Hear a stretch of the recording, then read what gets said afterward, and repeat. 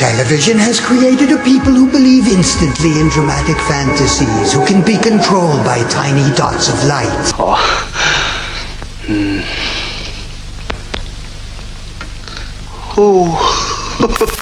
So I'm high as fuck, and probably out in London at the Royal watching practices for Pas de Deux.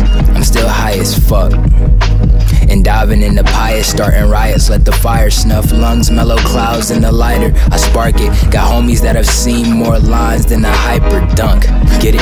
I'm on time for the riser, and if I'm online, better dime that I'm writing while the plot's thickening, liquor shots quickening, hopscotch into the drop docks with a million, suckers for gut sizzle, reluctant to plug fiddlesticks, little dick niggas erupting for Dutch brittles, clean as the villain is, venomous, rekindling, chilling with the clutch, take a puff, let the Dutch kiss him, but he the Dutch man, black Darth Vader shit. Hey, welcome back everyone to another episode of Decode. I'm joined with co-host Young Agamben. Hey everyone. And we're just gonna jump into some neat works I should say. We might go on a tangent here and there, but we're bringing up Paul Virilio's strategy. I'm getting the title. I already forgot the title. Strategy of Deception. It's funny because I thought when I got the PDF, I downloaded what is his most famous one? Speed and Politics. Speed and Politics. Yeah, I downloaded that one. But we're gonna jump into it's a good book. Strategy of Deception, and yeah, do you want to just open up with our impressions of Paul Virilio in general, or kind of then jump into the book? Or Paul Virilio is so interesting to us. He's very much a little bit outside of what we would normally study. You and I were talking about the interesting approach he has to philosophy and geopolitics, in that he is a theorist. He's very much a media theorist and a critical theorist, cultural theorist. Those are things that you can definitely call him, but his approach is more eccentric than most. It's mostly a combination of military history and strategy, military theory, I should say, with architecture and an almost, I don't know how you could describe this. I'm trying to think of the best term for it, but it's a very precise materialism, I would call it. He's looking at the nitty-gritty details of how power is maintained and how it's won and lost within the sort of geopolitical world we find ourselves in now. And Virilio, for this book, is writing about the Balkans in the 90s, which if you were not alive then, or if you don't have, a Balkan history, this is, kind of a return of what they called in World War I, the Balkan powder keg, where you have all these ethnicities sort of stuck together on country lines that were mostly arbitrarily drawn by the decolonization and sort of recolonization by the Soviet Union of that area.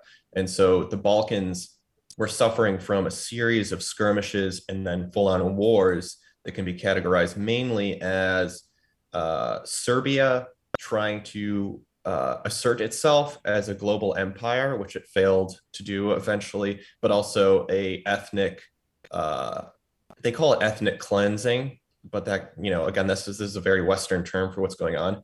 Me as a Croatian, I also called ethnic cleansing because that was my people and my family at the time. But, we were going back and forth in the Balkan region between Bosnians, Kosovoians, Muslims, Christians, and then Serbians who had maintained that region for 30, 40 years, almost as what Tito wanted, an autonomous Yugoslavia, meaning he wanted to fight Russia too, if they came for it, which that was sort of the tragic fall of an empire to a lot of especially Marxist-Leninists who considered that sort of a great hope for a non-bipolar empire that would not have to subscribe to those values.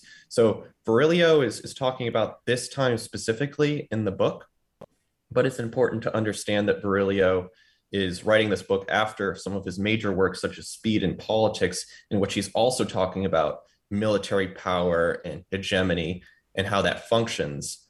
It's just that that book looks at these problems on a more theoretical level, whereas this is very much a social criticism or a social analysis of a real world event and how the military strategies and ideas of the global powers at play here are creating the world that we're in now. Yeah, I think the word that I'd use to describe it would for Berlioz' writing is kind of like a phenomenology of like logistics, because he really, like you mentioned, he does go into the nitty gritty, and at times it can be kind of dry or maybe like over technical, maybe a little bit boring. Yes. But it's not. It almost reads very. I mean, obviously, I'm going to use the word here, accelerationist, but he writes in a very concise, like packed. It almost reminded me of a little bit of Lyotard's writing, or maybe even like Nick Land, where sometimes you'll see like a little sentence or paragraph, and there's so much to unpack just within, like 3 sentences.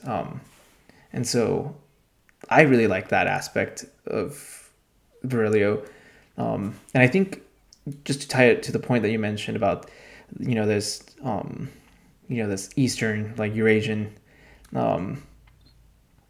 politics, or this, this turn of geopolitics in the wake of the fall of, Soviet Russia.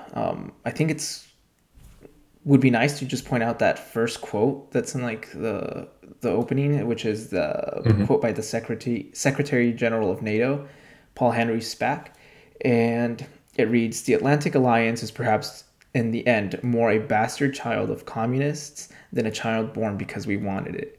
And I think that kind of encapsulates not just like it's kind of like that whole Fukuyamian thesis, which is the end of history with the rise of neoliberalism, but it's also this what Dukin calls this Atlanteanism that kind of is this world hegemon, which Berlioz does kind of almost lays out in a way. He's more of a metaphysician of war and of Yes. Communication theory than he would be. I would say, like like you mentioned, he's very, very heterodoxical thinker, but in a weird, in a very like Deleuzian sense. Like he's writing a particular line of flight or plateau. He's going into all these different areas, topics, geopolitics, economics, communication theory, but it's coming from like a very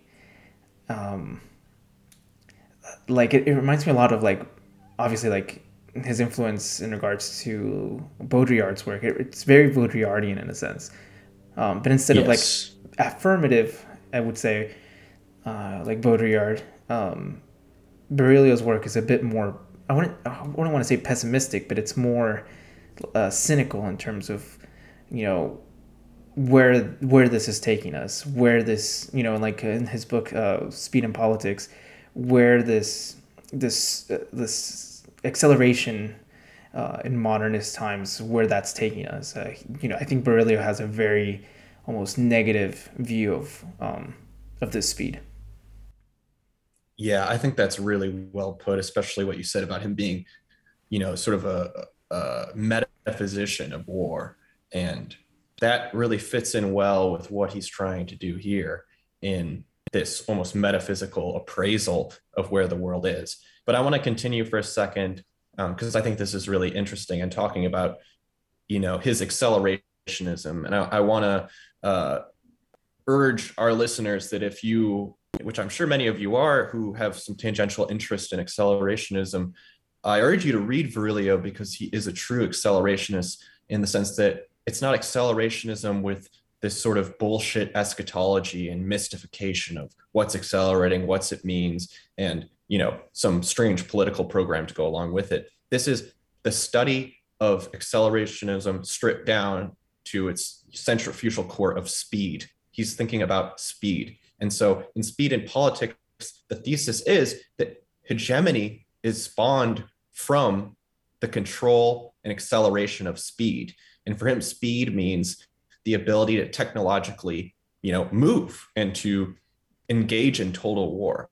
So for him, the invention of sea power, the invention of the steam engine, the invention of nuclear energy, these are the major absolute events in the history of the world, because they are events that drive dialectically the acceleration of our military situation. And that's a big point that he gets into this book of why NATO's sort of plan, he argues, is failing. And we can get into this now. I think it's good to talk about that.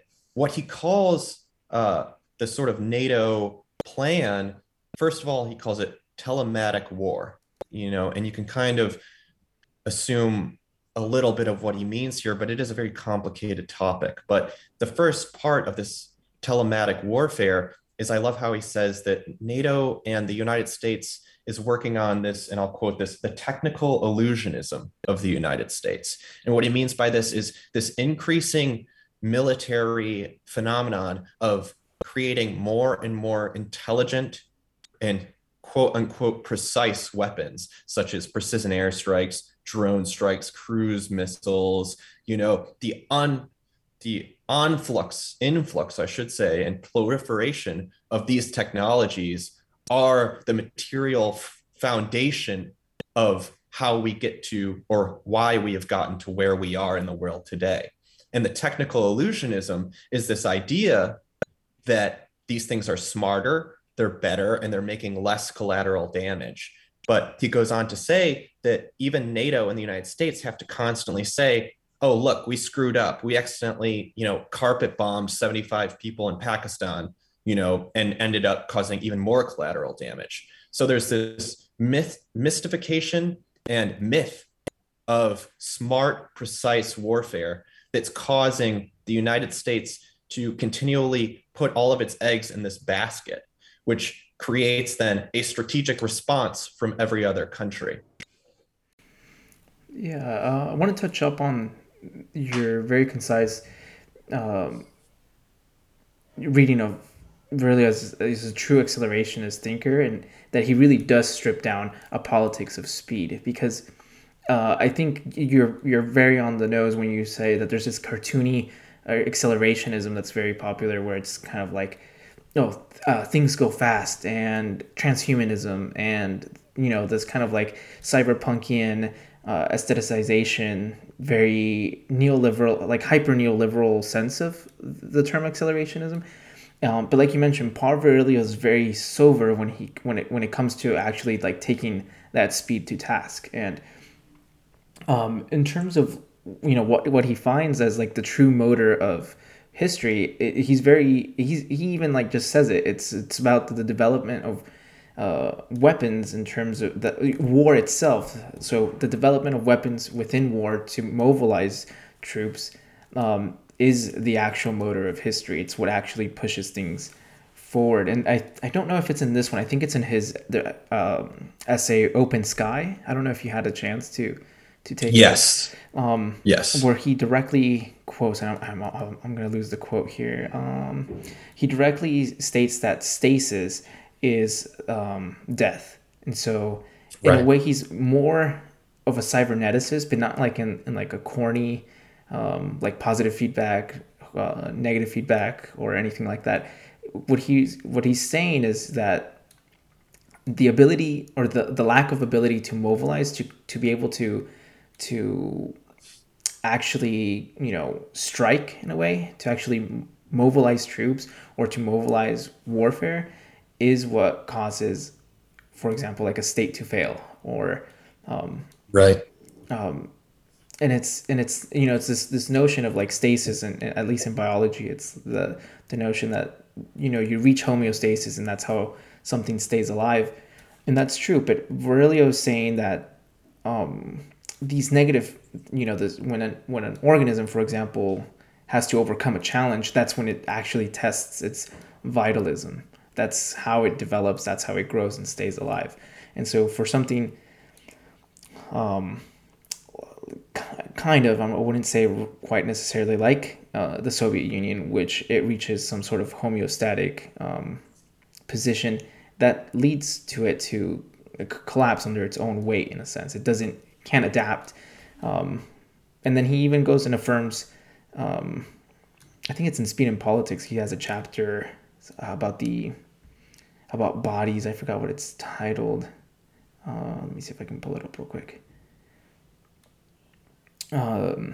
Unable Bodies, where he affirms Maoism, how it incorporates capitalism. It doesn't, Maoism, or at least the post capitalist industrialized China, how it kind of incorporates the logic of neoliberalist capitalism to flourish. So it doesn't just stay there, and it realizes in a way that it has to connect itself to the world markets, to the United States world power, for it to be able to even compete with it, or just to be able to subsist.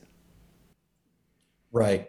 And it sort of speaks to what Virilio talks about often in this, where Maoism is sort of Virilio's kind of ideal form of insurrection, because if you read Speed and Politics, a lot of the history of warfare and the history of the city comes from siege of the interior of the city, of where the money and the grain is stored by sort of the rural moving bands of nomadic insurgents. And so there's a speed quality to Maoism that makes it a very effective social technology. But you see the United States begin to study it and understand it not as an ideology, but as a social technology. The CIA did many, many interesting studies to basically perfect Maoism as a form of insurgency for itself.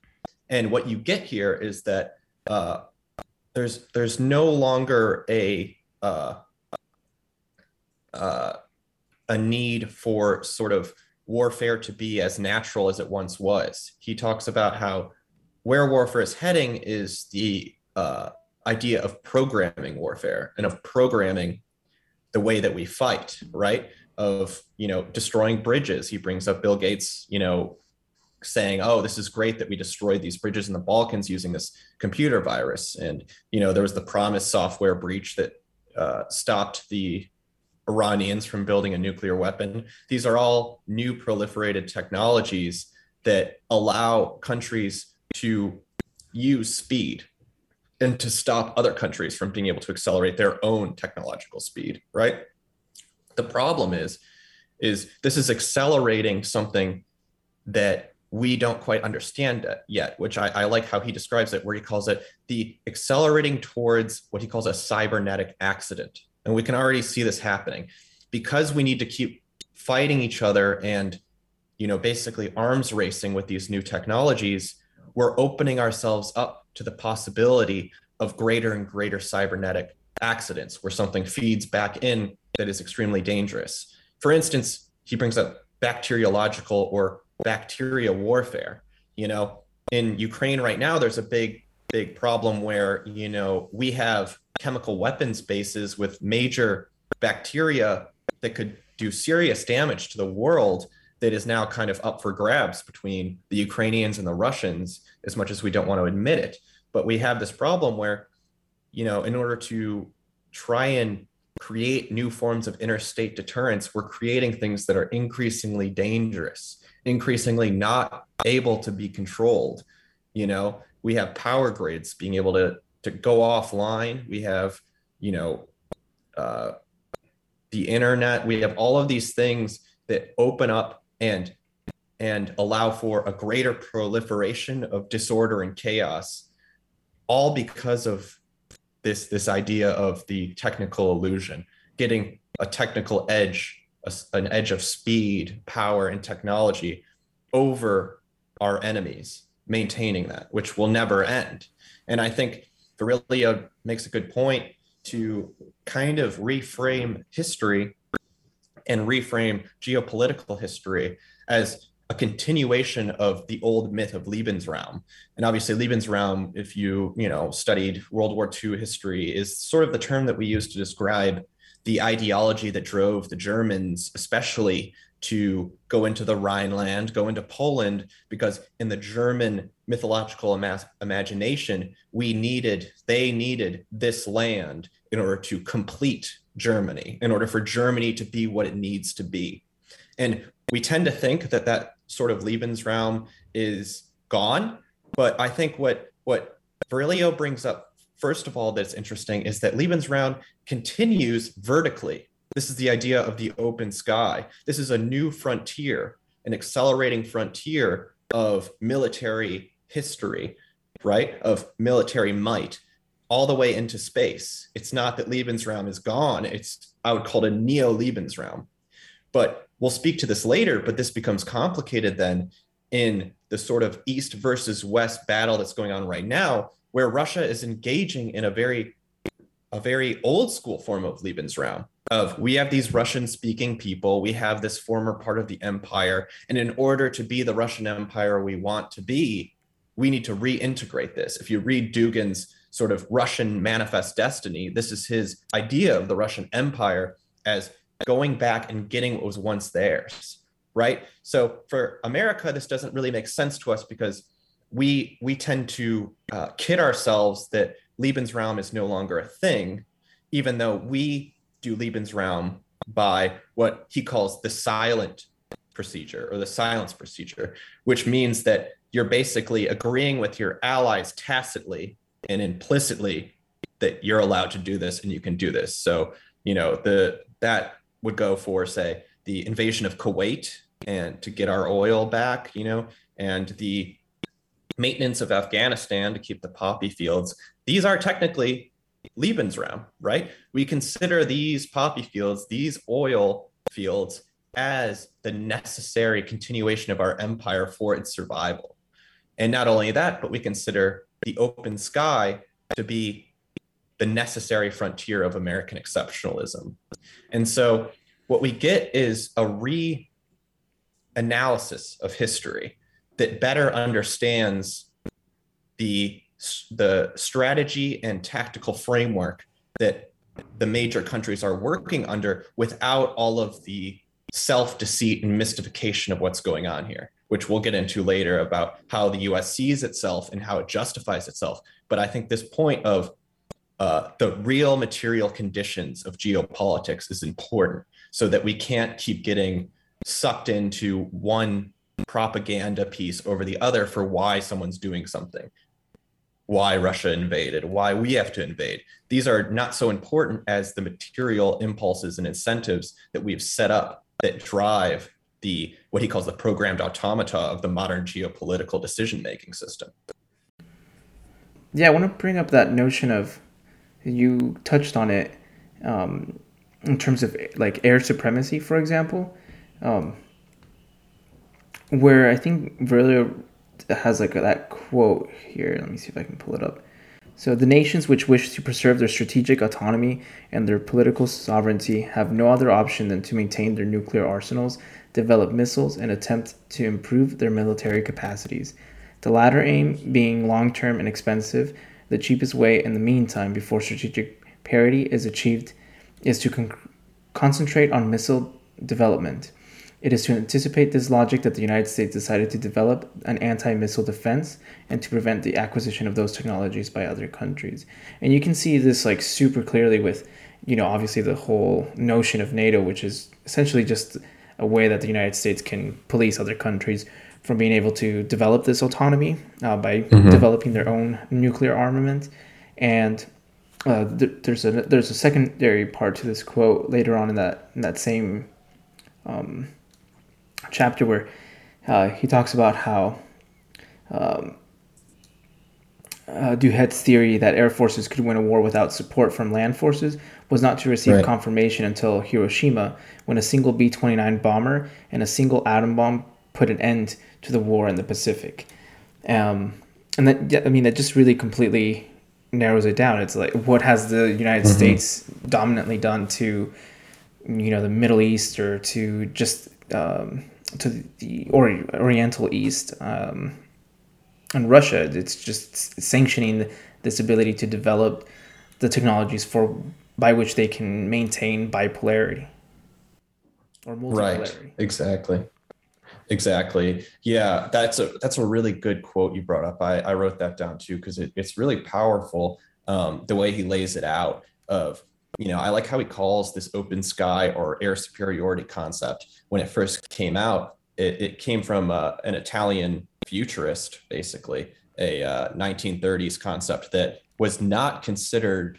It was considered literally an airy idea, an idea that didn't have any real basis in reality just because of the current air technology. And then, like you said, when 45 hits and Hiroshima happens, is when the real world confirmation of this military idea comes to fruition.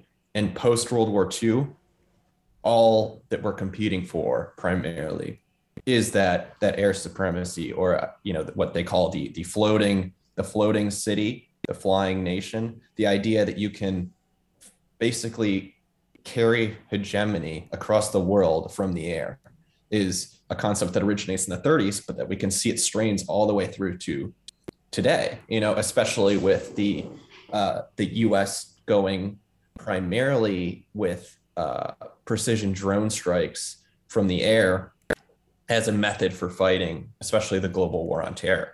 And you also get sort of the Virilio is right.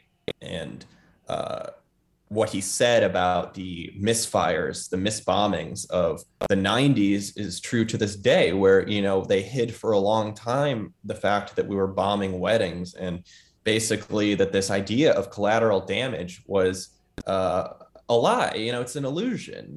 One out of there's 9 people who die for every target that gets a Hellfire missile sent down. That's not a very good collateral damage rate at all.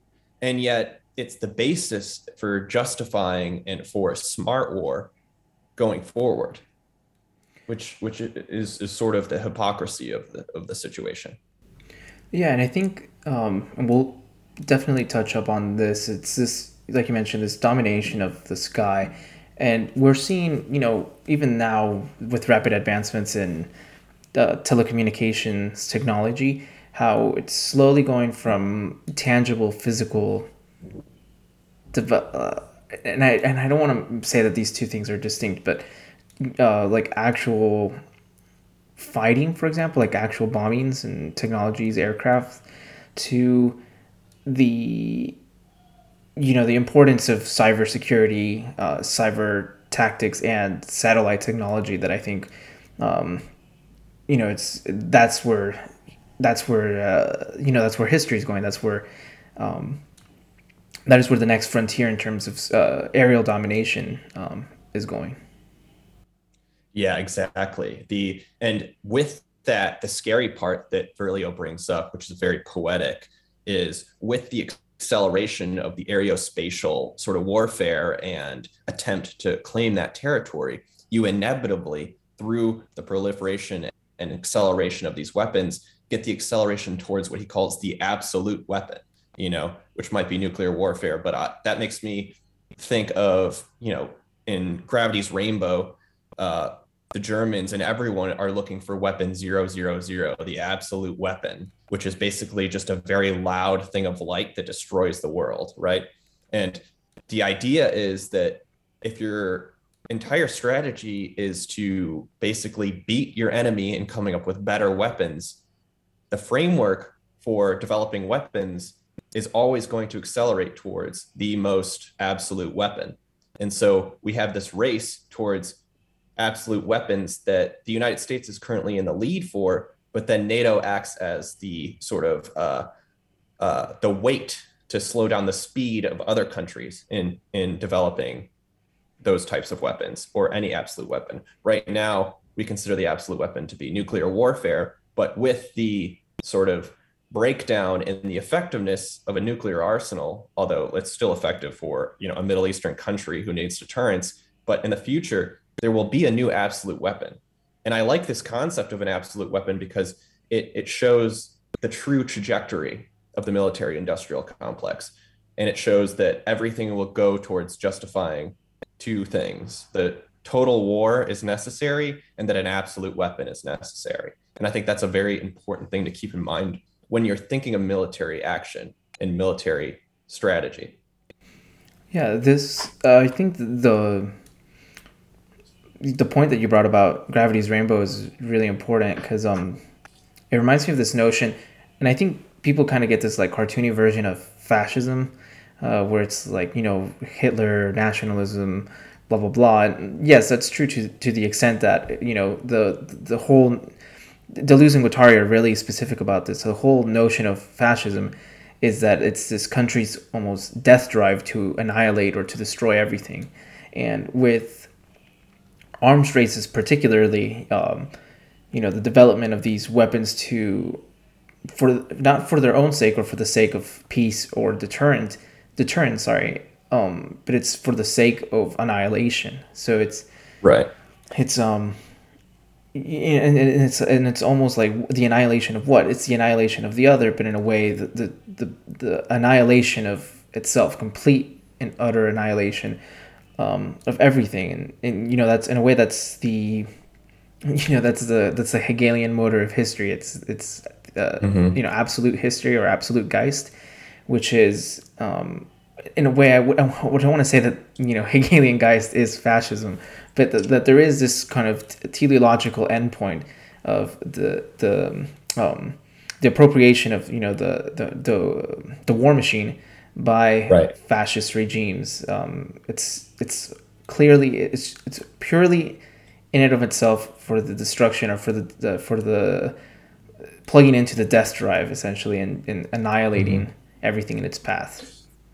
Exactly. And it goes back to the quote that you read from the Indian minister talking about the need to counter the United States anti-missile force, where the idea that really points out is, you know, in the need for order and competition with other countries, we accelerate disorder by creating more and more dangerous weapons and destroying the state from the inside, because you're spending all of that money on creating the most advanced military technology out of this fear and need for order, that you're really creating the destruction of your country and other countries.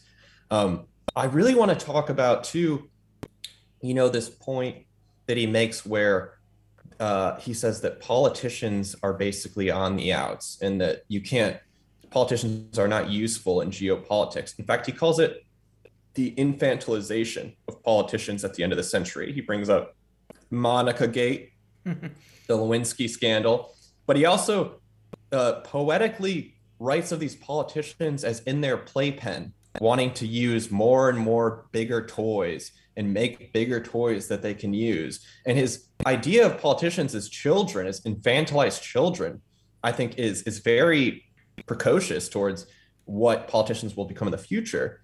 But it's important that the engineer usurps the politician in power, right?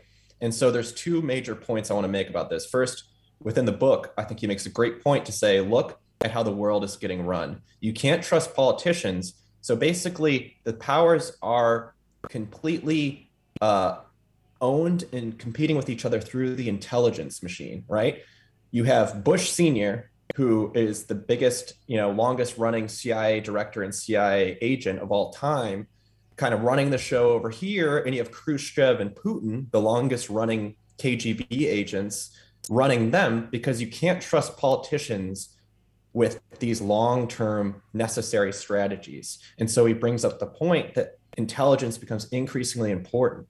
And he would be amazed to see what happened to intelligence agencies after the information bomb, as he says. He wrote a book called The Information Bomb, and he talks here about the need to control and manipulate information.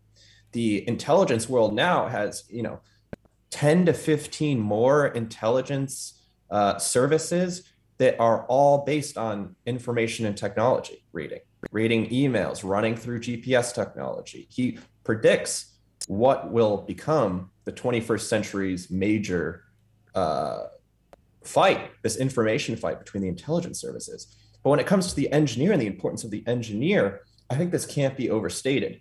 And I want to bring up one of my favorite books, a very touching book by Giorgio Agamben, short little book. It's called What is Real?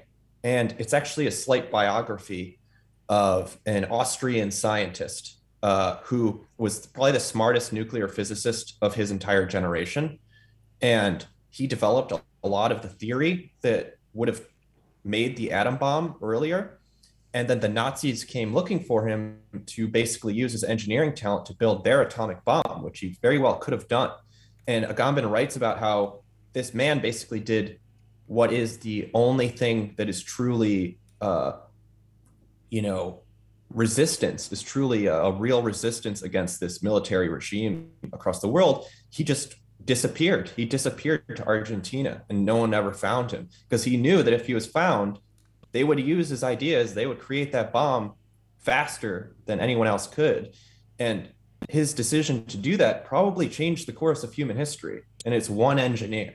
But I think it speaks to what Virilio's talking about here, where the engineering intelligence power is usurping not only the power of the politicians, but even to a certain extent the military, as military becomes increasingly a cybernetic battlefield. Yeah, I think this really ties to that a lot. Say what you will about people like this, but it ties into a lot of the stuff that Kantbot, has been, speaking about in terms of the importance of intelligence agencies, which is that across the board, they tend to really run or hold the most power within a particular government. And I think there's an importance in absolutist or neo-absolutist thinking nowadays. Say what you will about them. I'm not gonna, advocate in their place for them, but it's at least they're very concise when it comes to the understanding the formalization of power, which is that you have. Really kind of writes about this, but it's in regards to FDR or even Hitler, how they had to acquire a unprecedented amount of both technological centralization or technological development. For example, the hyper industrialization post World War I of Germany and the development of essentially weapons of war. And then with FDR, it's like the overarching or the power that the state was able to command at a time, where they were able to mobilize entire sectors of the economy to actually build or to mobilize, essentially through the New Deal to actually be a competitive force against the Axis powers in World War II. And it's that sober analysis that I like about Berlioz, where he gets into the nitty gritty, the logistics, essentially how these powers come about to generate technology, to actually accelerate and progress, to have world dominion. And you can see what you mentioned, which is the infantilization of the populist figure. Someone like Joe Biden, which more and more, or even Trump, you could say, they were really just puppets or they were just these mouthpieces for these positions that don't really mean anything anymore. The things that are actually running government are these intelligence, these governmental intelligence agencies and the private sector through contract work through the for example the NSA and technologies companies and social media. You see a real development in that area, and you can see how the growing formal way to actually infiltrate a government is through the hacking of like cybernetic mimesis. Right. Yeah, I think that's very true. I think it's important what you're saying, that it's important to understand the machinations of global power and not just the ideologies and the propaganda that comes out of it. And when we think about intelligence agencies, like you said, it's important to understand that intelligence agencies are the ones running the show, and they are not really part of the government. They operate almost separately and privately. And we have to also understand, especially with the CIA, that the CIA started from, Sullivan and Cromwell, a major law firm for the major corporations. Basically, the CIA started to help these corporations, overthrow local regimes or help them in foreign countries for their business. And it was basically invented by these financial elites to help each other. No one can really hold the CIA accountable. Anytime that's ever happened, they've either been killed or there's been some sort of misinformation campaign, like the Church Committee. Um, so what we have is basically a rogue entity that maintains the hegemony of our country. And it does horrible things. We've caught it trafficking children, trafficking drugs, killing people, torturing people, committing genocide. So how do we justify this? I think it's important to understand that most of the terrible things like selling children, selling drugs that the CIA does, or that any intelligence agency does, it's their bread and butter. It's because they need to finance themselves without the use of democratic means, right? They don't want to have to ask you for $50 billion so that they can behead 50 people in, Burkina Faso. That needs to be off the books. And what they figured out is that drugs not only are the best way to fund things, but they're the best way to infiltrate any country or any organization. There's a great quote I'll read from The Crimes of the President by Joel Bannerman, in which he lays this out better than I can, but I think it's a good summary of how the intelligence agencies operate. He says, exploiting the drug trade amplifies the operational capacity of covert operations for the CIA. When the CIA decides to enter a region to combat a communist force or country, the purpose is to seek out allies and assets which are effective and won't squeal. The CIA's allies' involvement with narcotics enhances their operational capacity because they are fully integrated into the household economies of the region and monopolize what is usually the largest cash crop in that country. Any group which controls such a lucrative trade commands extraordinary political power that is extremely useful to the CIA. Powerful drug lords can mobilize people to die. No amount of money in the world can buy this operational capacity. So, on one hand, it's strategically, maybe intelligent to be doing these things, but there's this problem I think the intelligence agencies are running into, where increasingly, we're realizing that what they do is quite evil, is quite bad, is unethical, and we don't want them to do it. But how are they still doing it, and how did they get here? I think Virilio makes a really good point here. And he says it when, we have a global secular holy war in which we consider it our duty to intervene where we need to intervene, right? And we consider it our duty to stop bad people from holding more power in the world. And so what we get is, instead of the sort of Balkan fights, say between Serbia and Croatia, the ethnic cleansings, he calls it now the ethical cleansings. In other words, we feel it's justified to commit, the same kinds of genocide and war crimes that a warlord would do against a people it doesn't like, if it means that we're getting rid of a people that we think is wrong, that we think is ethically wrong. And that can justify the total war that is necessary for the military-industrial complex to constantly be fighting for its own self-interest, for its own financial interest, and also for the interest of the country. So I like this point of ethnic to ethical cleansing, because it really lays bare what's going on in the world, that this is not, something better, that we're not doing something better than anyone else. We're not providing something, moral, right? Or more moral than, say, the global East is. What we're providing is a justified terror to maintain our own interest. And that's as simple as the situation gets.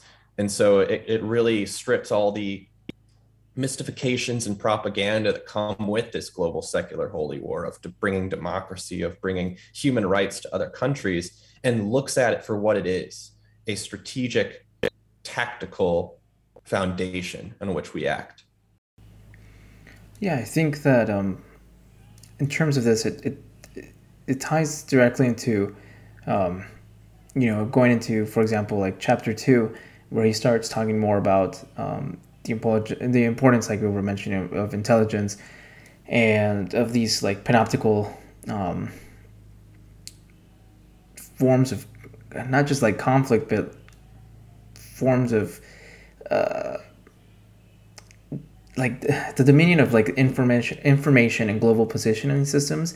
So you've seen this with the development in China with their face tracking software and things of that nature, and you've seen the United States move more and more into that as well, where they not only have dominion over the sky, they can do pinpoint drone strikes, and they're starting to even, I mean this has been known for a while, but the surveillance in terms of surveilling just the average citizen. China, there's more in common between the United States and China than people even like to admit, and that's purely because it goes back to the central thesis that Berylio kind of has in mind, which is that stasis is death, and both the United States and both China have to kind of develop these truly, what aptly Deleuze calls the societies of control. It's this development of those societies of control that lead the states to have this absolutist, and it's not formal. You can't point to a particular. I mean, you can kind of vaguely point to the CIA, but it strategically hides itself. It's this, it's this whole notion of the deep state, and the deep state seen as this conspiracy theory, but no, there's much more truth in terms of the deep state than even people who are actually enthusiastic about conspiracy theories even can comprehend about the deep state. There's more. There's more there in terms of what these global powers are doing, not just in their own backyards, but in the world arena. Yeah, exactly. It's always important to know that the real power doesn't change with elections. It's always going to be what we call the deep state, is simply those sort of, bureaucrats and people who run the government who do it for their whole life, and who will not, be in and out with the presidents that have worked their way up the CIA, who control these things. It's a real thing that I think gets mystified into this conspiratorial thing, when it really should be a question of transparency and accountability, right? How much of the government that goes to war is accountable? Not very much of it. And it's the same people who have been fighting the same wars for 60 years, you know? Yeah, it's the whole notion of the it's what are the conflicts in the Middle East if not just money laundering schemes, Right. and to the point that you mentioned that these people in power that have been, it's a true monarchy in the sense that it's these oligarchs that are just passing off, it's the same people in power, it's the same couple of families that have been in power historically in the United States, who don't want to give up that power, and you can't hold them accountable because it's, for example, people like to think that it's the Republicans or it's Democrats that are ruining the United States, when someone like mentions Moldbug, states that it's just they're, it's like these two aesthetic colors. It's the same sports team. It's just that they're wearing different jerseys, and really what their sole purpose is for the the ability to sustain the United States as a global power, and it will do that by funding wars in the Middle East, by upholding, it's that that whole notion of, just to kind of go off topic, but it's that whole notion of why have neoconservatives held up or propped up the state of Israel, if not, you would think that neoconservatives would be the last people to help establish the state of Israel, but it's almost this hyper anti-Semitism that helps them do that. It's to prop up Israel, to kind of legitimize it as a state insofar as it recognizes the United States, and then by virtue of that, it's almost kind of saying like, well, we don't want. In a way, it's almost like that Zionist question, why Zionism was kind of growing prior to, I think it was prior to 1933. Zionism was growing heavily in Germany, because it's this whole notion of, well, these people don't want us here. Well, we can legitimize our own state. And the United States has, in the last century or so, the latter half of the 20th century, it aptly did that for Israel. It legitimized it as a state, and now Israel itself is creating, it itself is in a way a fascistic regime, which is completely doing things. I'm trying to think of the word here. Like human rights violations, essentially. Right. Yeah, they're still doing ethnic cleansings over there. They're not even ethical cleansings. Israel's interesting in that way. It's the legitimacy of Israel is only legitimate so long as it coincides with the United States strategic interest. There's a reason, not a good one, but as it should have been, but there's a reason Israel isn't in Germany, there's a reason it was in Palestine. And, there are religious arguments to be made of why it would be there, but the only reason it is there is because of the interest it serves to the US. And you can see the fear the US has towards Africa and the Middle East is always pretty paranoid. There was actually the other day, there was I think it was a Hillary Clinton email or someone emailing Hillary Clinton that proved that the United States under the Obama administration killed Gaddafi because he was going to start a pan-Africanist currency backed by Libyan gold and run through the dinar, which would have completely changed the geopolitical landscape in Africa and given them a large degree of autonomy. And the US said, no, got him done, but then didn't have the strategic foresight to fill the void. So now China just owns Africa, And it just goes to speak to what Virilio's talking about here, where while this is all strategy and highly thought out technical, reasoning, it's most often wrong. It's failing. That's really the big mistake here, is that the world's getting more chaotic, more dangerous, and the US is slipping in its hegemony, despite this foolproof computer reasoned strategy that continues to push global geopolitics.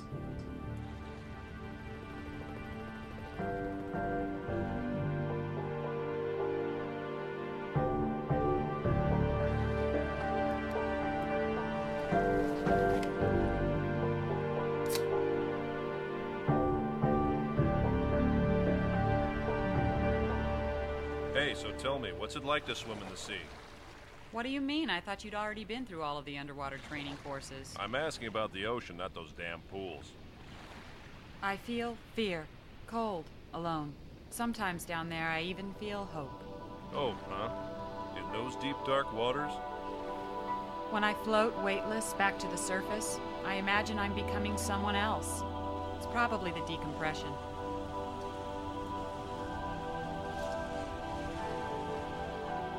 You want to get out of Section 9, is that it?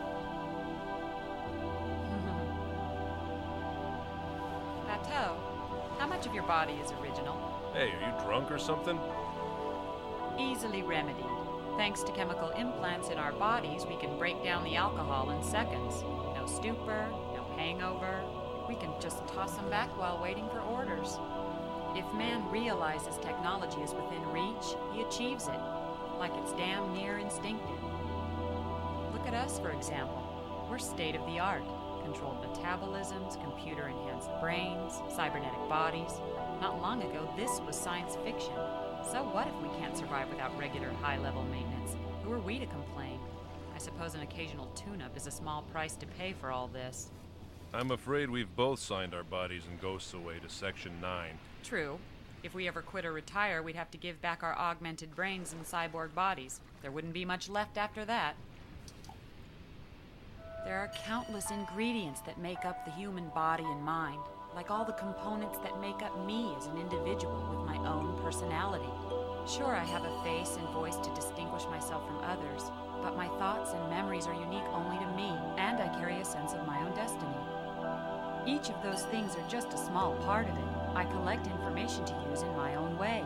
All of that blends to create a mixture that forms me and gives rise to my conscience. I feel confined, only free to expand myself within boundaries.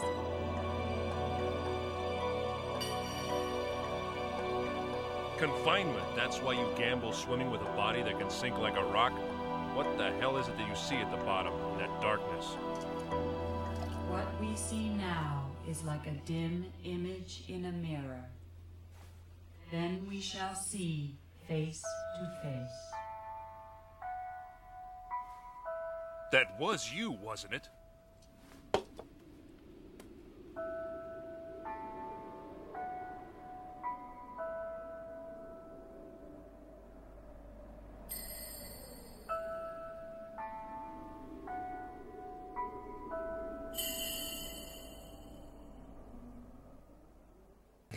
Yeah, I think that you bring up that, bringing up the point about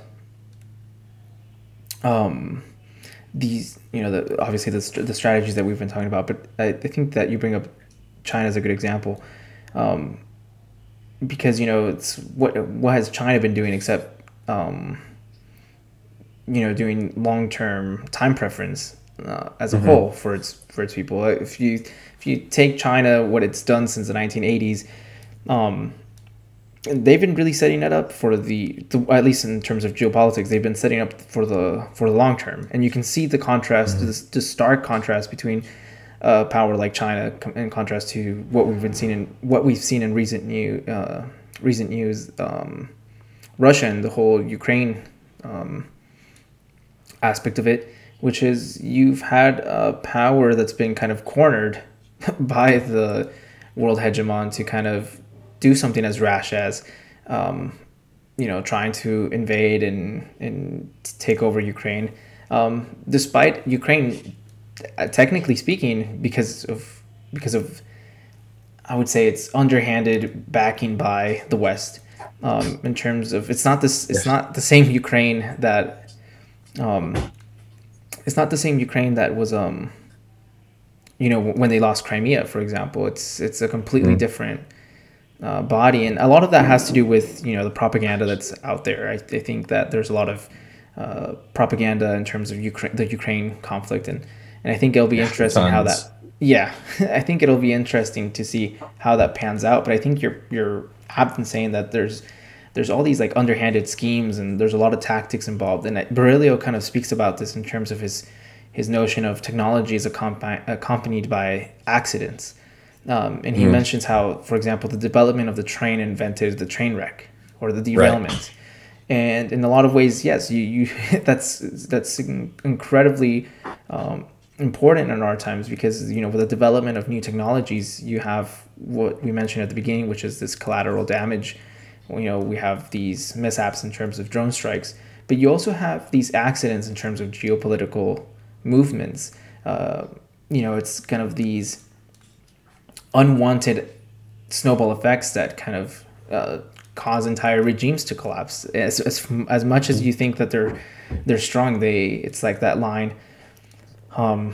Everything solid melts into air, and it's easy to kind of overstate their power, but it's just as much as they have that power, it can easily slip from their fingers. Yeah, and not to mention just and when we're talking about telewar, a media defeat is a real war defeat, and Berylio makes that point, especially if you think of the U.S. and Somalia.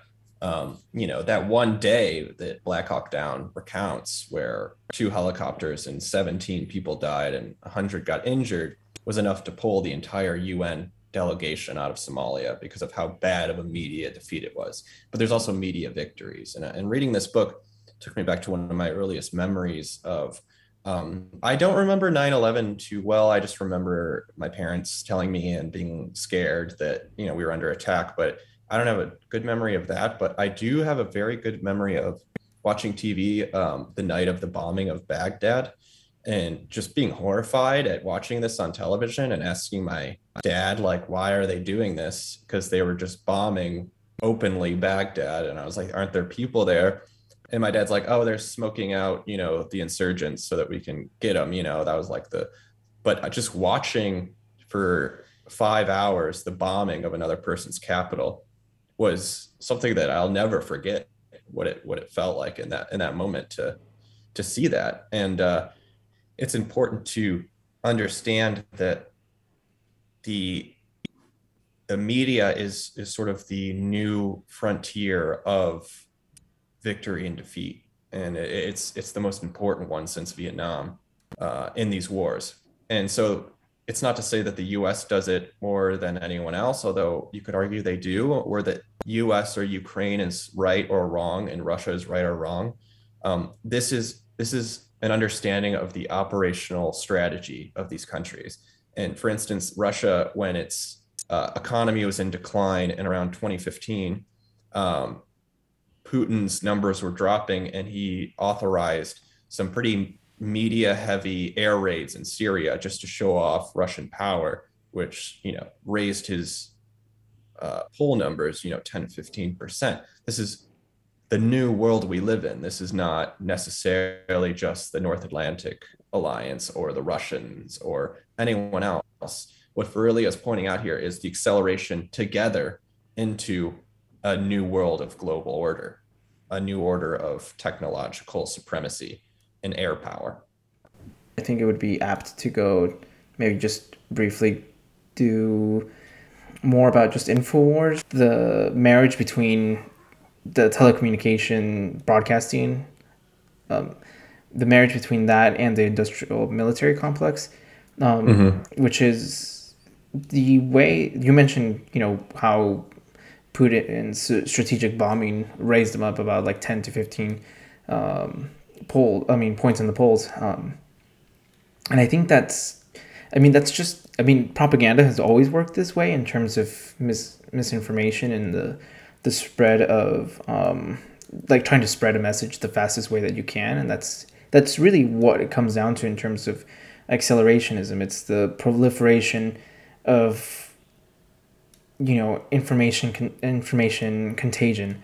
But I think that at the speed at which it's being done now, which is very in line with Baudrillard's writing in terms of the simulation or the simulacrum, and in terms of hyper reality, I think that at the speeds at which it's being done now, and at the molecular levels too, for example, in terms of social media, algorithmic choice, the creation of atomized subjects in terms of panoptic self-policing has really kind of sped this up to unprecedented levels. For example, essentially, if you're not, and you can say this is good or bad, but it just is a fact of the reality that we live in. If you're not for Ukraine, you're starting to be kind of lumped in with fascistic regimes or notions of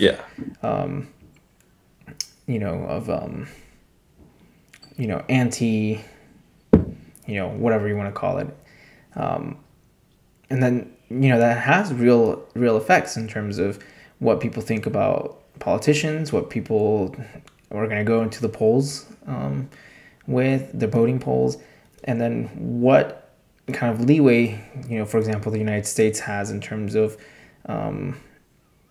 getting involved in world politics. For example, the support for Ukraine, at the end of the day, it's going to be fronted as a humanitarian position, but it's at the end of the day, it's just going to end up being another weapons / money laundering scheme that the United States is going to use to profit. And this is something that everyone's known, that weapons, the proliferation of weapons of war has been one of the best ways to make money. I mean, that's the biggest lesson of World War II is the centralization, mobilization of economic resources to create weapons is one of the leading drivers for economic prosperity. Yeah, and it creates quite a crazy world where Israel's main economy is based on weapons manufacturing, and it makes pretty advanced jets. And there was a funny time in the 90s where the U.S. Needed to sell some jets that it had bought, that Israel had made, and it was selling it to Saudi Arabia, which was using it to help bomb Yep. Israel. And so Israel's like, okay, but you have to take out the extra fuel capacity so that they can't reach us, you know? And it's this crazy world where, you know, the enemies are trading with each other and enriching each other while fighting, you know, and it doesn't make a ton of sense outside of its own, you know, military self-interest.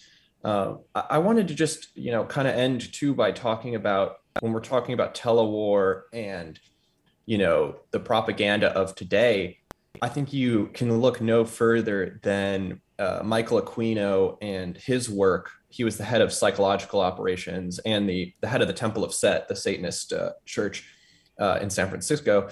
He wrote a paper for the PSYOP division entitled Mind War. And it's really an incredible piece. And it tells you that if you want to understand sort of telewar and the way information is being handled or events are being sort of presented, then you should read, you know, High Ceremonial Magic, because that's what these people are reading and what these people are basing the ideas of psychological operations on. And so the idea of Mind War is that he says, we are going to basically force everyone to believe that we're right. We're not going to lie, you know, or necessarily we're going to make our reality true. We are going to force our reality on other people, no matter its truth. We're going to make it true.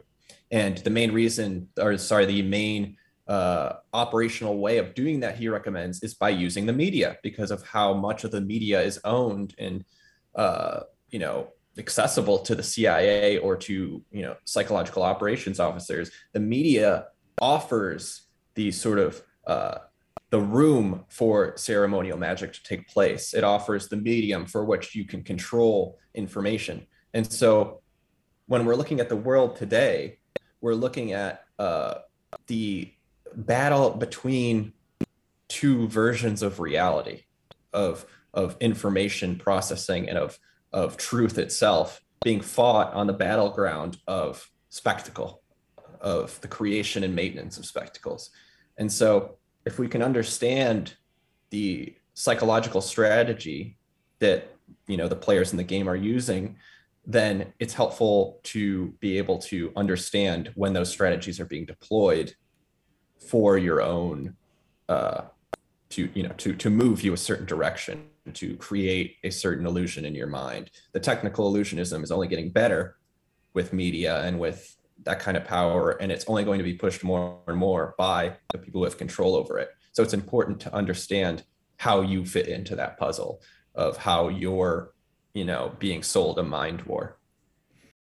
Yeah, I think that's a really good place to kind of wrap it up. But just to kind of touch on that real quick, I just want to bring out, I think that there's a very stark position or dichotomy where a lot of people who are anti-establishment or call themselves leftist or whatever, there's this idea that, you know, you can't use the tools of the state, or you can't use the tools of, you know, essentially what it is. It's a psyop.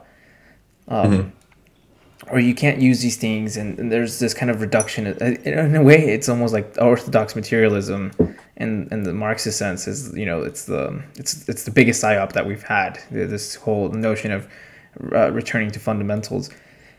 And I think to be successful in this current environment, and that's where I'm kind of not advocating, but I do see a lot of potential in these decentralized groups in terms of using cryptocurrency and all of these things. And it's like you can say what you want about them and just say that they're already integral and already captured by the system.